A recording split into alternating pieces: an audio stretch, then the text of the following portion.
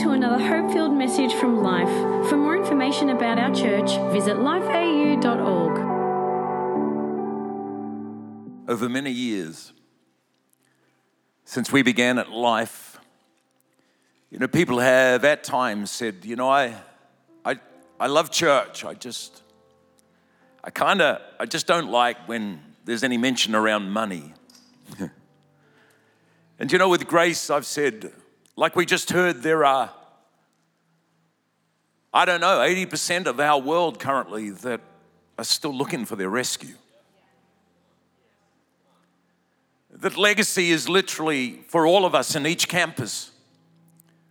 Those of us that are part of the Life Vision, as I said earlier on in Melbourne in lockdown, we get a feeling of what it is to be out of control.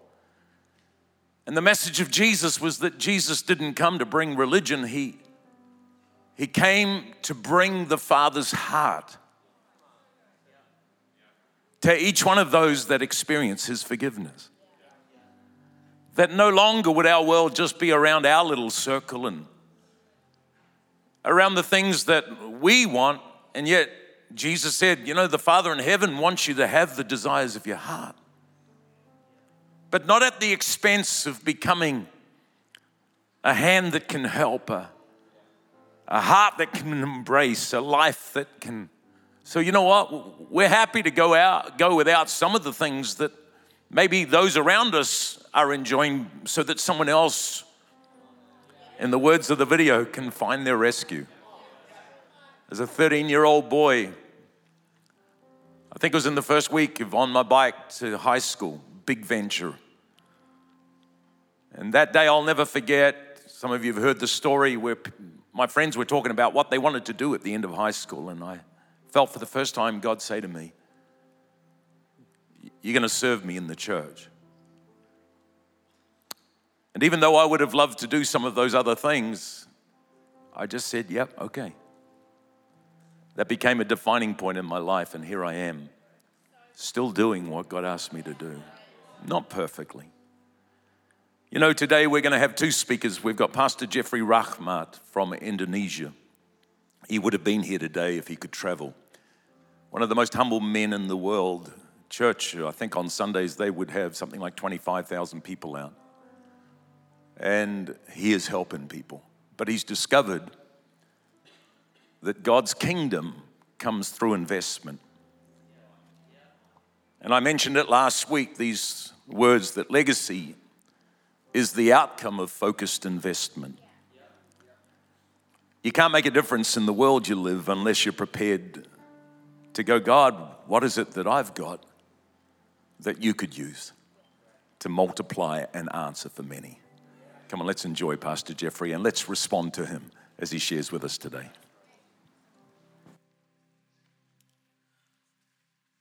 Hi, good day to you all, my brothers and sisters at Life Church Auckland. Greeting in the name of our Lord Jesus Christ from Jakarta, Indonesia. I believe that Pastor Paul has already introduced me, so I don't need to repeat myself. I hope that you are well and most importantly, healthy in the spirit, soul, and body. Thank you, Pastor Paul, for allowing me to speak for today's service. I'm truly honored to be your friend and to be invited back to Life Church. I'm so sorry that I cannot be with you in person. This COVID-19 has changed most of our schedules, but it cannot stop us from having church, right? Amen. I remember on my last visit, Pastor Paul, Marie, and all the leadership team there were so kind and generous to me.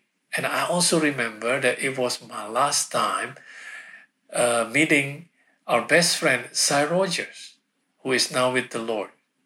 And I'm so eager, actually, to see your new building. Yes, your church building. I was there a few months before it finished, and even then I could see that the building would be so beautiful. Well, maybe next time, God's willing. Are you ready? I want to start today by reading from the book of Acts. The book of Acts chapter 4, verse 13. And I will read from New Living Translation. The members of the council were amazed that when they saw the boldness of Peter and John, for they could see that they were ordinary men with no special training in scriptures. They also recognized them as men who had been with Jesus. The disciples of Jesus were ordinary people. Most of them were fishermen. Well, there was one named Matthew, an ex-tax collector. But they didn't know much about the law, or I should say that they were not as knowledgeable as the religious teachers and the Pharisees. They had no special training in scriptures, the Bible said. I'm sure that they will lose if they were to debate with the Pharisees over the law of Moses. But they had been with Jesus, and that's what's most important, isn't it? They've never been exposed to anything big in their lives before. Jesus took them from one place to another, from one village to another, from one city to another. Jesus exposed them to different kinds of people, different situations. Basically, they were taken out from their comfort zone. They have never seen so many sick people come and got healed. Blind men could see, the deaf could hear, the leper make whole. A widow's son died, then rose again. A woman with constant bleeding for 12 years, healed just by touching Jesus' garment. Demon-possessed man delivered. They saw Jesus calm the storm. I mean, living with Jesus changed their whole world completely. And one day, in Luke chapter 9, verse 1 to 2, this time from New King James Version, then Jesus, called his 12 disciples together and gave them power and authority over all demons and to cure diseases. He sent them to preach the kingdom of God and to heal the sick. Now we see that they were given the opportunity to do it themselves, not just to watch Jesus do it. But now they can do it themselves, healing the sick and casting out demons and preaching the good news to the people. Jesus let them experience the power of God working through them and the joy of helping people and serve their needs. You can tell that they were living a big life. But one day the game is about to change. And I want to start by reading the same verse, the same story that I shared at the Financial Leaders Retreat. The title in my session at that retreat was Cost versus Cause.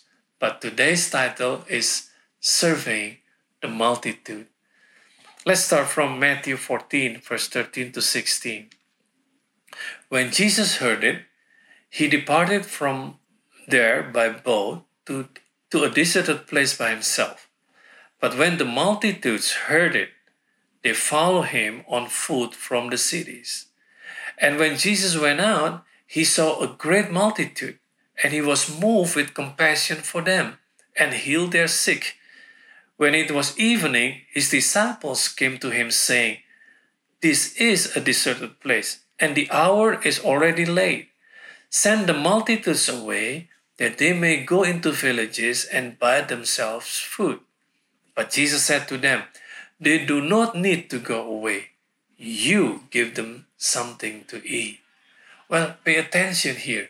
Jesus is not saying that I want to give them something to eat, but he said, you, meaning the disciple, you give them something to eat. What? This is what I mean by the game is about to change. This was not healing the sick or casting out demons. This was feeding the hungry. This wasn't a one-person meal. This was serving the multitude. Healing the sick and casting out demons is just one person's need. But this is meeting the need of the community, of the multitude. Jesus, do we need to care about this too? Do we need to solve their problem? Jesus, are you out of your mind? I can imagine the disciples thinking like that. Look how many they are. obviously they didn't see this coming. Here we see that Jesus began to stretch their way of thinking. And that's what a good leader would do to you. And remember, the quality of your thinking determines the quality of your life. The quality of your thinking determines the quality of your life. Jesus wanted to upgrade their mind, introduce them to new possibilities that they never knew what was possible. Jesus had decided that they needed to give these 5,000 men something to eat. And take note that the women and children were not counted.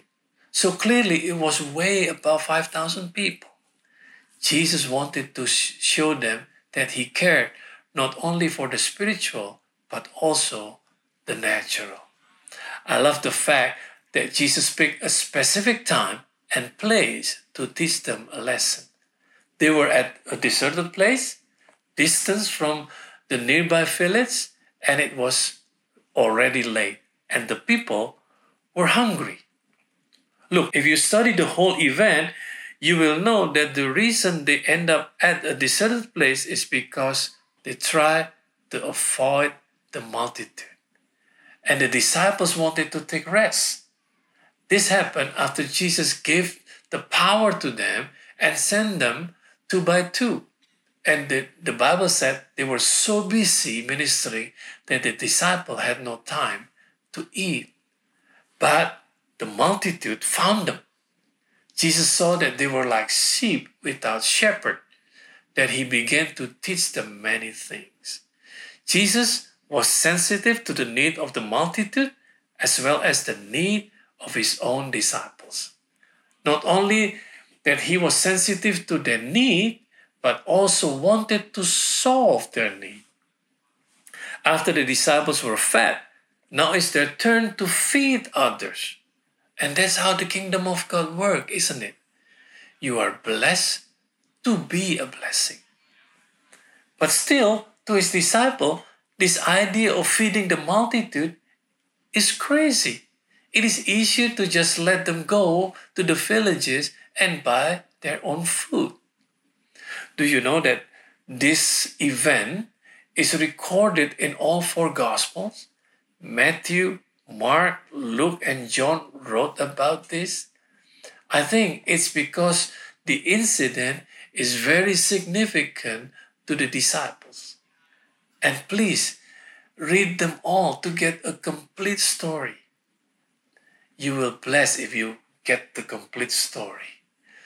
Now, let's continue with our story, but now we will read from the book of John chapter 6, verse 5 to 13. Then Jesus lifted up his eyes, and seeing a great multitude coming towards him, he said to Philip, "Where shall we buy bread that these may eat?" But this he said to test him, for he himself knew what he would do. Philip answered him, 200 denarii worth of bread is not sufficient for them, that every one of them may have a little. One of his disciples, Andrew, Simon Peter's brother, said to him, "There is a lad here who has 5 barley loaves and 2 small fish. But what are they among so many?" Then Jesus said, "Make the people sit down." Now, there was much grass in the place, so the men sat down in numbers about 5,000. And Jesus took the loaves, and when he had given thanks, he distributed them to the disciples, and the disciples to those sitting down, and likewise of the fish, as much as they wanted. So when they were filled, he said to his disciples, "Gather up the fragments that remain, so that nothing is lost." Therefore they gathered them up and filled 12 baskets with the fragments of the 5 barley loaves which were left over by those who had eaten. Jesus asked Philip a very simple question: "Where shall we buy bread?" He asked for a location. But Philip, already too overwhelmed with the whole idea. And he didn't even answer the question. He said, this is my version. Jesus, for your information, 200 denarii worth of bread is not enough for them. Look at how many of them. Even if they were to just have a little bit, it's not enough. You know, all the miracles that the disciple had seen, or the miracles that they had done, didn't cost them anything. But now they need to make a sacrifice. Now there is money involved. At least that is what they thought. It is funny to see how people will react when sacrifice is required, when it costs them something. And Philip's response is just like most of us. Our approach to life is merely based on money. It's more about the cost than about the cause. More about how much money will it cost than about the impact on the people. Now, I'm pretty sure that Jesus knew how much money they had, but he wanted to show them that their world does not have to revolve around money. Jesus has already said in Matthew chapter 6, verse 24, no one can serve two masters, for either he will hate the one and love the other, or he will be devoted to the one and despise the other. You cannot serve God and money. So if we serve God, if God is in the center of our world, money is no longer the determining factor. Yes, we still need the money, but money is not the determining factor. With God, the determining factor is our faith. Faith makes things possible. Faith is the language of the kingdom. And to do great things for God, we need to see beyond the cost and start to look at the cause of the kingdom.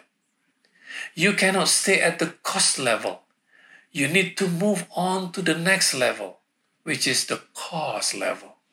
At the cost level, people will always ask this first, how much money will it cost?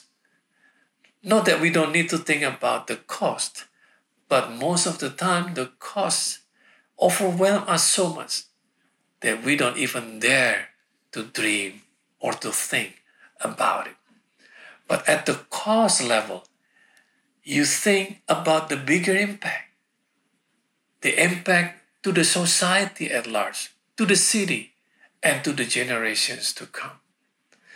Andrew, the other disciple of Jesus, found a little boy who was willing to give up his 5 loaves of bread and 2 fish, and he brought the bread and the fish to Jesus.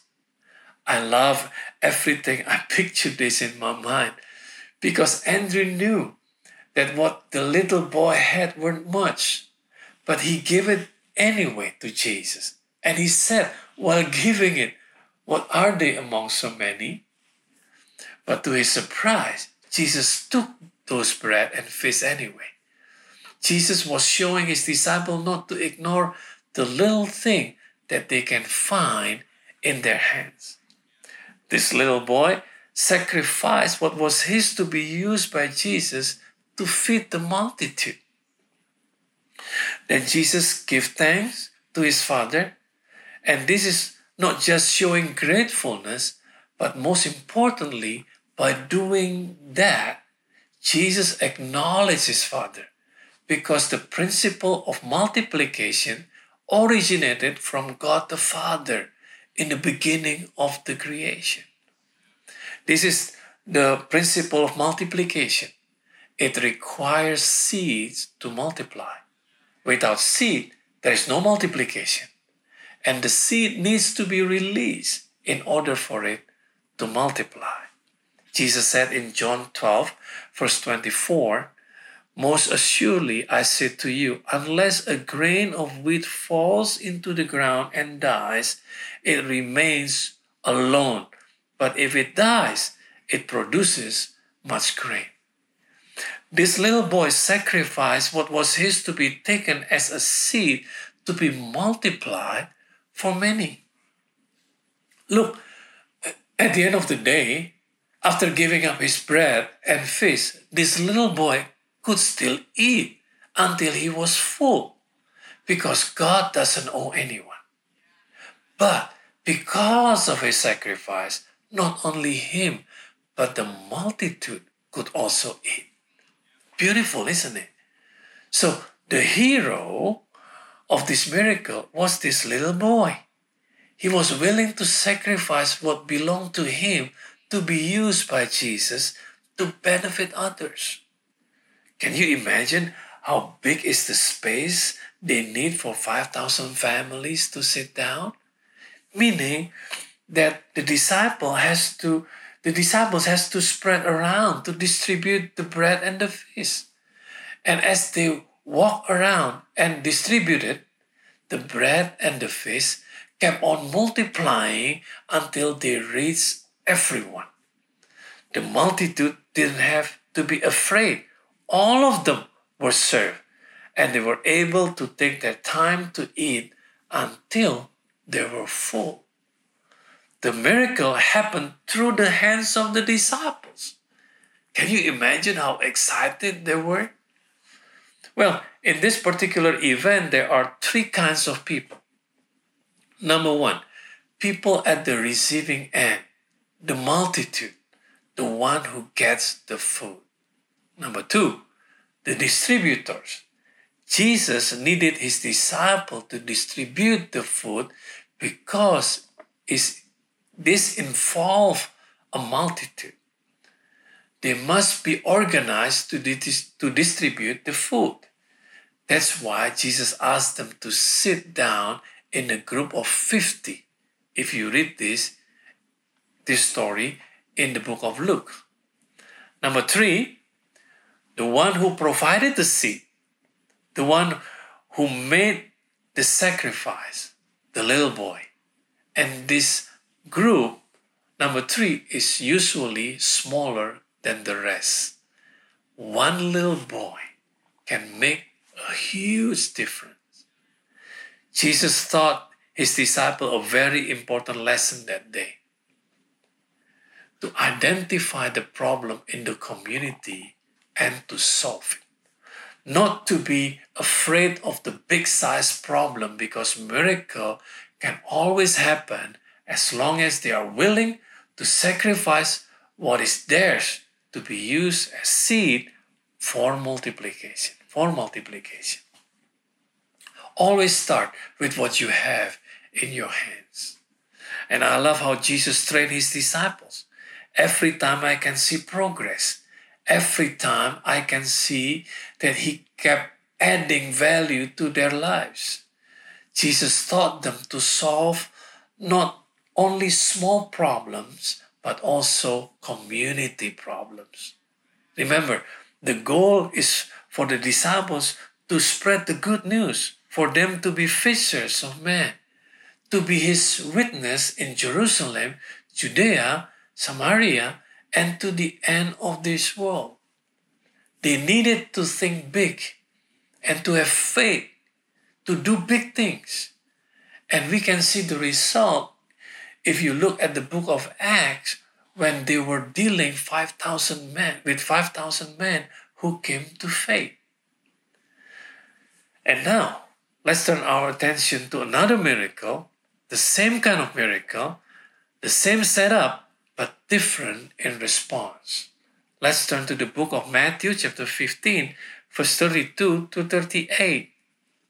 Now Jesus called his disciple to himself and said, I have compassion on the multitude because they have now continued with me 3 days and have nothing to eat, and I do not want to send them away hungry, lest they faint on the way. Then his disciples said to him, where could we get enough bread in the wilderness to fill such a great multitude? Jesus said to them, how many loaves do you have? I can imagine the disciples were like, here he goes again. But now I think that the disciples can guess his move. Then they said, 7 and few little fish. So he commanded the multitude to sit down on the ground, and he took the 7 loaves and the fish and gave thanks, broke them and gave them to his disciples, and the disciples gave to the multitude. So they all ate and were filled, and they took up 7 large baskets full of the fragments that were left. Now, those who ate were 4,000 men, besides women and children. What's the difference this time, Jeffrey? I'm glad you asked. This time, they didn't think that this is a crazy idea. This time, they didn't say, send them to the nearby village to get food. This time, they didn't say, how much money will it cost? And the most important thing is this time, they didn't go look for a little boy, because this time, they didn't need the little boy, because they got it. They have renewed their mind, the disciples. This time, they were the ones who supplied the seed. They gave their bread and fish, and they were also the ones who distributed it. The disciples have upgraded themselves. They were now at the cause level. And I think that's the reason why Jesus challenged them again for the second time. That's why there is a second miracle here. It looks the same, but it's not. And that's what he wanted from them. For his disciples to have the courage to release what was theirs as a seed. To release what is in their hands to be used to bless many. It is very unfortunate, actually, that not many will look into this miracle because they think it's just the same with the previous one. No, it is not. Now, this month, through the Legacy campaign, your church is giving you the opportunity to make a difference in your community, in your city. Your pastor and the leadership team at Life Church see the big needs in the community, and they have faith that they can serve the need for the glory of our Lord Jesus Christ. I encourage you to participate. You can be the seed provider, like the little boy, like the disciples of Jesus. You can move to the cause level. Release what you have to be used by God to be multiplied, that many can be served. Jesus is challenging you, Life Church, like he challenged his disciples to solve problems in the community and to leave a legacy for generations to come. I believe that because of you, the community and your city will never be the same again, in Jesus' name. Amen. Amen. Well, I hope that you get my message for today. Thank you so much for listening, and have a great Sunday. Hopefully, I will see you again in person in the near future. God bless you, Life Church. Grace and peace. Come on, let's thank Pastor Jeffrey. Amazing.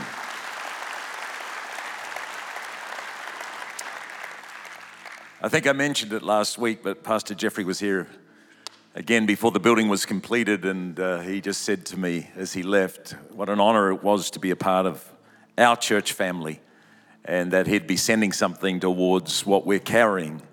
And so there from Jakarta came a check for $100,000 to just say, hey, we're with you and we believe in you. And the thing about Pastor Jeffrey, and of course many people we have relationship with, I think there is something when you meet somebody who doesn't just say what they believe, but they carry and they do what they believe. And I think for me, as I was, again, listening to that earlier in the week, it's kind of like one boy who said yes. was literally what began to change the whole course of a whole lot of other people's hunger. And scripture is given for us, and whether we're online, whether we're in Melbourne, we're here in Auckland, each one of us, God is looking for those that have encountered him to understand, not just as a slogan, but that legacy is the outcome of a focused investment. And you can kind of say, well, I'd like to do it one day, but the facts are, Paul, I really don't have much in my hand right now. And yeah, there are at times some accusations when we began to talk about that we were believing crazy stuff that we felt God put on our heart to raise $45 million in 3.5 years under our legacy campaign. And you go, 45 million, why? So then our properties here in Auckland could be debt-free, and we could commit in 2021 to, as a community, doing more than $20 million worth of community impact every 12 months.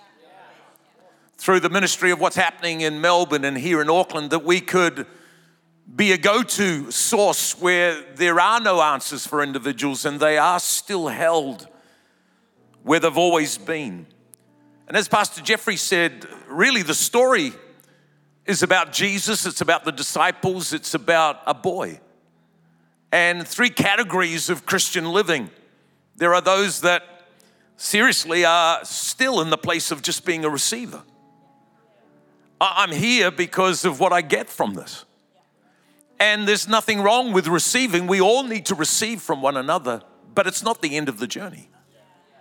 There is then also the investor, which was the boy. And think about it, the boy, oh, well, it was just his lunch. No, that was his lunch. When you're a teenager, your lunch is everything.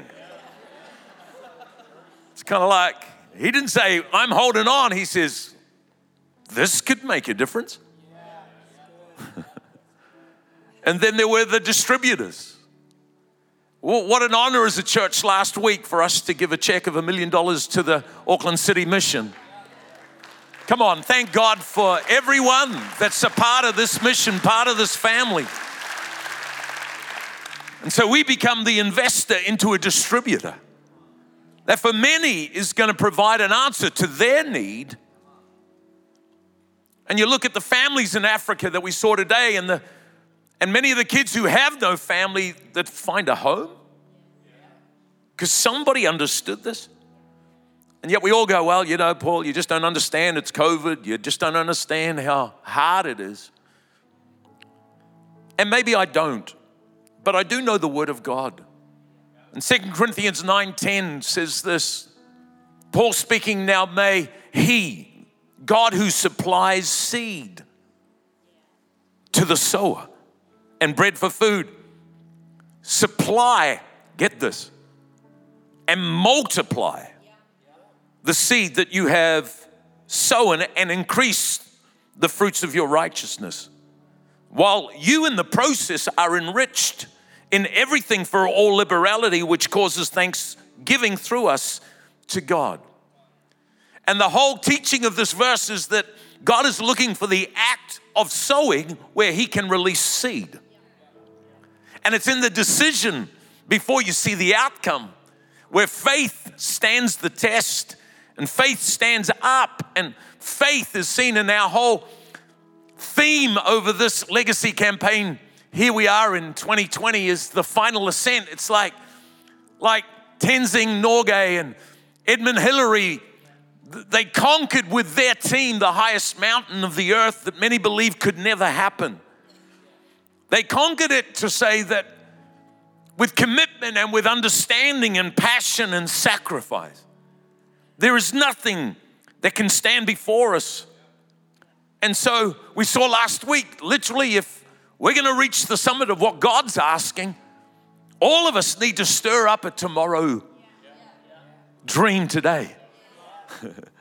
I'm dreaming about my grandkids and their kids and going, you know what? The enemy might be wanting to screw up our world, but there is going to be an alternative in our world, which is the Church of Jesus Christ. That is going to say, you know, a lot of the lies that maybe even seem plausible if you don't understand God's word are not the end of the story. But we've got to carry a dream about the church becoming the go-to place. So when the government says, we've got no answer for that, the nation is in anarchy. We've drifted from all of the values that once our nation stood for. Where can we go? We could go to that organization there. They seem to not just do the job, but they care about the people. I'm going to get tearful. I pray that I never become a Christian that is just here for what the vision brings to me.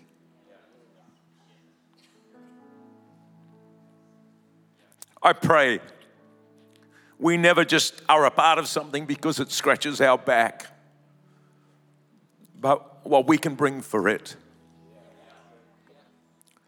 That we literally will be the ones that go, you know what, I'd love that meal, but if it's needed right now, God said He'll multiply it. And He'll bless me on the way. Paul writes to the church at Corinth and he says, in 1 Corinthians 4:12, he says, you realize, hey church, you realize we're laboring. In other words, this is tough stuff. Working with our own hands. We're being reviled, but we bless. We're being persecuted, but we endure. We're being defamed, but we entreat. And it was just saying, you realize this Christian walk is about a different level of living. It's so past who you are and just all of the stuff that you want. And so often, we go, yeah, but, the lie of not much. And that's the story of the little boy, one boy who said yes. It might not be much, but God said He'd multiply it. And I look at that and I think this church on Sunday night last, I was talking about how we started one guitar amp, me on the guitar, not pretty. Then we got a 4-way splitter.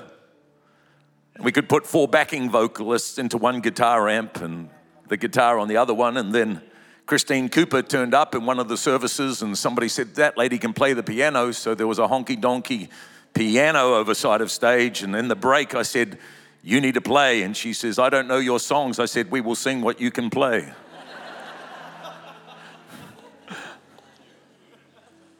Out of tune it was. But who gave her a rip? What's in our hand? In the foyer, this morning, a dad turns up on a little scooter, one of those push scooters with his son on one. I said, man, you're in early. Oh, it's my day off, but I get to serve. I said, what are you doing today? He says, I'm interpreting for the Spanish-speaking people. I said, man, you're a champion. He says, it's great. I get up early. I'm excited. I said, so how come you're on the scooter? He says, we live way up on the North Shore. I had to catch the bus. In fact, today I had to get 3 different buses to get here. Well done, man.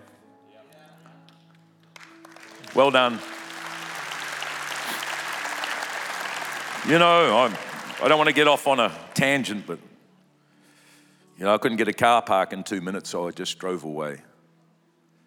I pray that we'll be a church that will be here not for what we get out of it, but for what we bring to those that need to know somebody cares and somebody is able to make a difference. Paul goes on and he says when he quotes that, hey, even in the tough stuff, we keep going. He says, I don't write these things in verse 14 to shame you, but as my beloved children, I warn you that though there might be 10,000 instructors in Christ, that though there might be 10,000 people that keep the seats warm, that though there might be 10,000 that enjoy just the outer part of the equation, yet there aren't many fathers. And Paul says, because in Christ I've begotten you. I went ahead of you. I paid the price for you. And why wouldn't I? Because He paid everything for me. And I do get emotional, but you'll know when it comes to giving that for all of us, I have never, ever wanted anybody to respond under pressure. I want them to respond according to what God brings to them. Because if you try to do what God doesn't put in your heart to do, then you're on your own.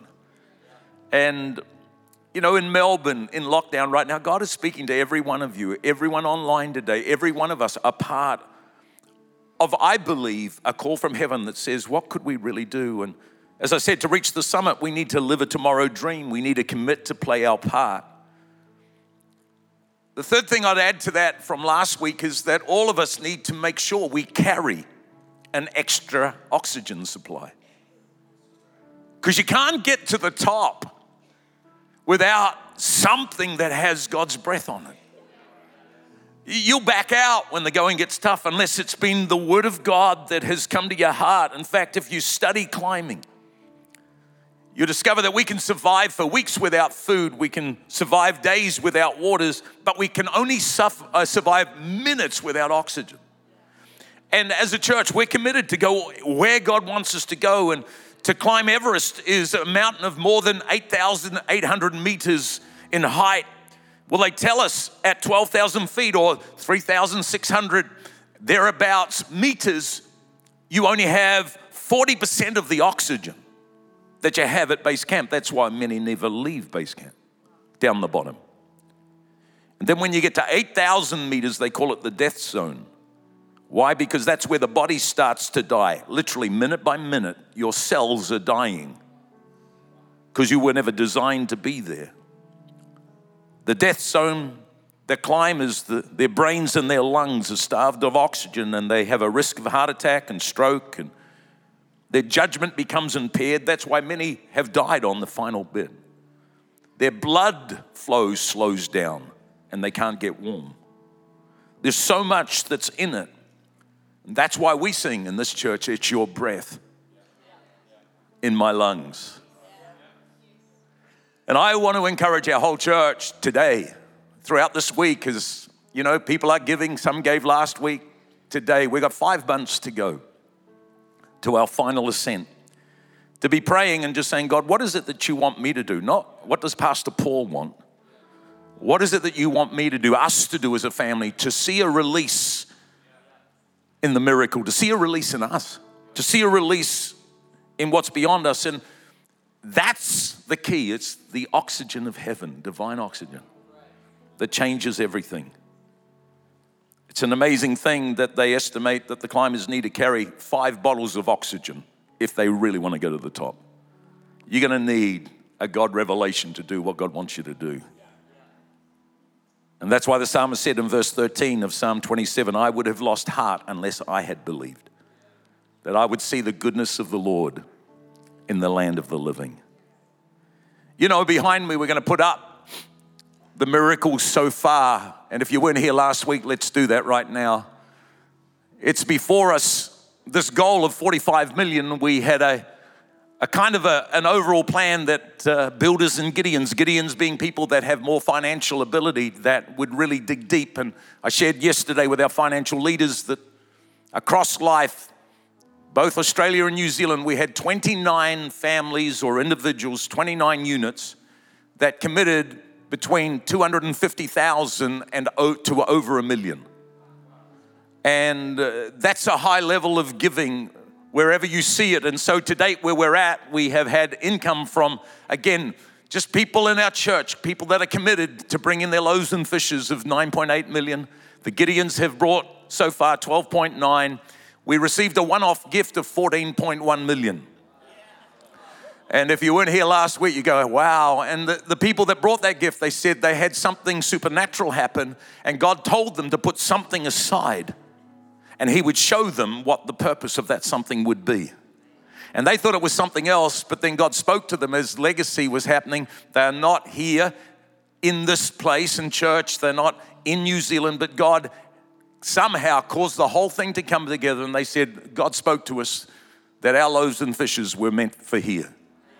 And so that has brought us to a total of 36.8 million to date. We're believing that we're going to see the last, come on, what is it? 8.2 that's going to come in is going to happen. We're going, well, how can that happen in 5 months? Well, how can you feed 5,000 men, women, and children with just a little bit on the side? And we've still got Gideons and other people that have pledged to a total of 7.3, and some have let us know, and when people have let us know and they really believe they can't get there and some things have happened, we've taken that off the amount, so we're expecting 4.4 to come in, which brings us to a total of 41.2, which literally means if all that comes in, we are believing God, we can raise 3.8 million. 3.8 million by Christmas this year and go, you know what? God has wrought a great gift. It's a 5-month campaign. I'm going to get the team to join me, but it's 5 months to go. And I know for Marie and I, we're part of the Gideons. We made a commitment and God gave us a pathway to do some things, and some of that hasn't all lined up, but we know we heard from God, so we've got oxygen. So therefore, we got a conviction, and by God's grace, there's no doubt we're going all the way to the top. And if you're new to life, maybe this is your opportunity. You haven't had 3.5 years, but to do something very significant. It's going to take significant gifts. I shared again yesterday with the financial leaders. I want to make it really clear. I feel like God has really spoken to me that after December, we will not be having a giving campaign next year. It's a bit like how God taught the Israelites. You sow and you farm and you work hard for 6 years, and then you let the land breathe. And so just so that we know, we're all going to have lots of mission, but we're just going to believe that God is going to take us on a journey. We're following the cloud, not the mind of men. And so it's 5 months we've got, team, to really be in prayer and really say, okay, God, can you imagine? Can you imagine if every climber, every Sherpa, every porter, everyone that's a part of life said, okay, I'm in for something. And again, I'd like you to take, if you would, just in the seat in front of you, if you just pick this up, this brochure, and there's an envelope there. Obviously, we're not collecting this in the service, neither this week or next week. This is about a decision that we get to make about what we can do. And if you've already committed and you're yet to fulfill your pledge, this is not about echoing again that. This is if you feel to do something more, or you feel to do something that you would say, Paul, we're a part of this, and we're going to take some time, go online, read the story of Legacy, take this little brochure, let it cause you to know that you can do it. You go, well, I don't have much. Do you realize 2 coffees a week is $10? Come on, just go without, again, takeaways for a week. And what's that going to save you net? Maybe $20. Maybe there's something that you feel God wants you to do. I'm not here to tell you that. I'm just saying, we need the oxygen of heaven if we're going to go all the way to the top. And we need God to speak. And I'll finish before we sing. Come on, team, we're going to sing A Living Hope. But Revelation 2 and verse 26. This has been one of the revelations that I've carried for many, many years. Some scriptures really become a revelation. God speaking to him who overcomes and keeps my works, not just my words, up until the end. That one I will give power over the nations. Come on, let's stand together. I'm asking you to pray and say, Father, would you direct us? Would you lead us? Would you in this season bring the oxygen of heaven, the clarity? Because we're believing we can make an impact all over the world. We hope you enjoyed this podcast from Life. If you have any questions or want to contact someone about this message, visit lifeau.org.